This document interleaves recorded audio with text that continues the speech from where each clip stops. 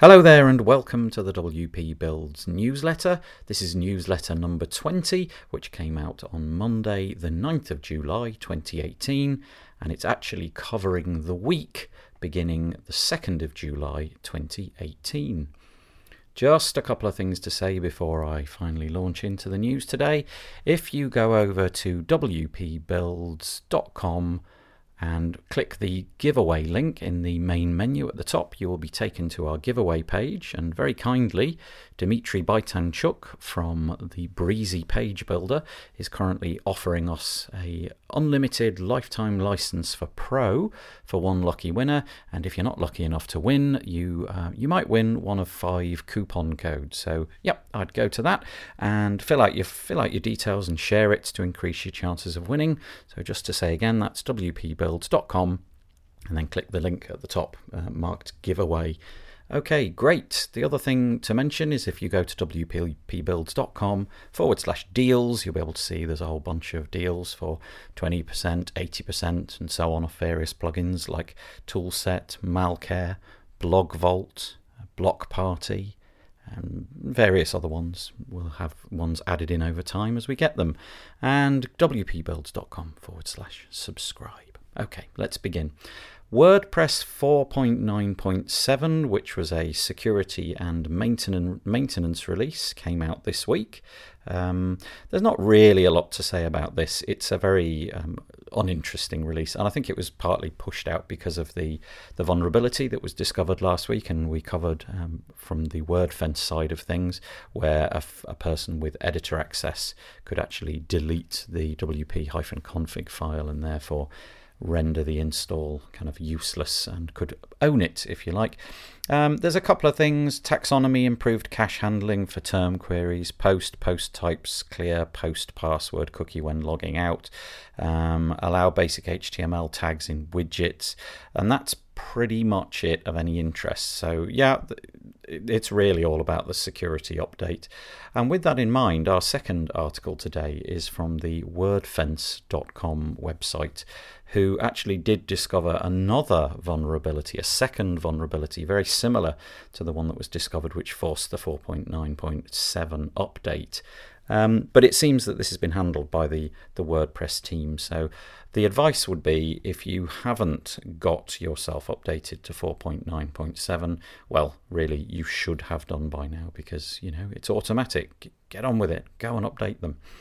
Okay, the next one is on the WP Tavern website, and it's entitled WordCamp Incubator Program 2018, and it's about the fact that three new venues have been included as WordCamp incubators. They are Montevideo, Uruguay, and Kota Kinabalu, which is in Malaysia, and they have been put forward for 100% funding for some WordCamps going forwards. I think this is a great initiative. You know, the idea is they don't have to generate revenue. They can just get on with organising the WordCamp, hopefully have 75 or more attendees, and 100% of the costs will be met. And so they can, worry about getting attendees instead of, worrying so much about how they're going to manage that. So that's a nice initiative, and I like that. Okay, the next one is from talkmag.io, and it's entitled "What Does the WordPress Community Think of the Gutenberg Editor?" Well, it's really interesting. It's quite a long article, and essentially it goes into lots of authority figures, shall we say, and what they've been saying about Gutenberg, some good, some bad. Apparently over on the WordPress plugin repository, there are 503 reviews thus far, and it's only got a 2.7 out of 5-star rating. 164 5 stars, 241 stars. But this article it goes into analysis of people like Brian Jackson, Morten Rand Hendrickson, Ian Poulsen, Jeff Starr, and a whole variety of others, and what they think about it. It's quite interesting. There isn't a cut and dried verdict from it, because we all seem to sort of disagree on it, but nevertheless it's quite interesting to see what all these different luminaries think about it. Okay, the next one is on the WP Tavern website, and it's about the fact that there's a new React client-side app called Just Right, and it enables you to create your content through this React app. It's a bit of a work in progress. It's from developer Jason Bobich, and he's written this in a 10-day exercise in learning all about the WordPress REST API. To me, it looks really cool. I do like the minimal interface, and yet again, it just speaks to the fact that the WordPress REST API, although it's been forgotten a lot with Gutenberg going on, there's a lot of good stuff in there, and we could have some really interesting editing experiences, really unique. And this looks magnificent. I just like the clean UI. The menu items just all look like they've been well thought out, and it's something that I could see myself using. Okay, now WordPress 4.9.7, as we've just said, has just dropped.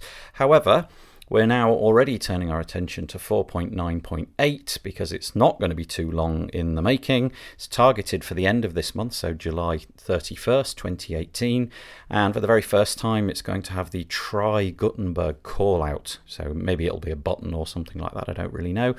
But they're saying this is going to happen now.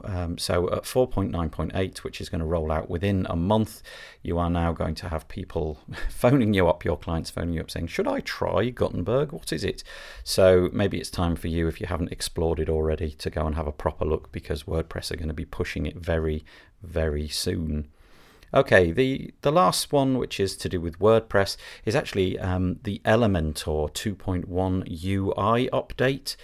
If you're an Elementor page builder user, then there's quite a lot of new stuff in there. For example, you can copy styles, copy and paste elements. There's a collapsible category panel and various other things. If you've been in Elementor in the last few days, no doubt you've seen this, but if you click on the link, you'll go to a YouTube video where it's all beautifully explained. Great. Okay, and what else have we got? We're moving on from WordPress news now. Just a couple of silly items, really. Apparently NASA are very soon going to be launching a spaceship at the sun. And there's a nice article on The Verge which shows the engineers fitting the heat sink. So obviously getting anywhere near to the sun, and apparently this thing will get within some 4 million miles of the sun, which is pretty close. The idea is that obviously you've got to protect all this stuff, and whilst one side of this spaceship will be presented with 2,500 degrees Fahrenheit. Apparently on the other side of the heat shield it'll be a balmy 85 degrees Fahrenheit. So there we go. Interesting story, if you like spaceships like I do. And finally, it's a sort of tragic story really, but obviously if you've been watching the news lately, you'll know about these poor children who've been trapped in this cave in Thailand. And I just really like Elon Musk, and apparently Elon Musk has decided that he's going to build himself a kid-size, well, not himself, he's going to build a kid-size submarine so that he can get them out. When I was recording this podcast, just a few minutes before I started, it looked like some of them have already been rescued in some way, shape or form, but presumably they're able to swim and all of those kind of things. So I do hope Elon Musk can get the other children out, and I just think he's such a wonderful guy with all of his amazing inventions. Right, there you go. I hope you've enjoyed this week's news. Please join us on Thursday for the WP Builds podcast. And if I don't speak to you soon, have a lovely, lovely week. Bye-bye.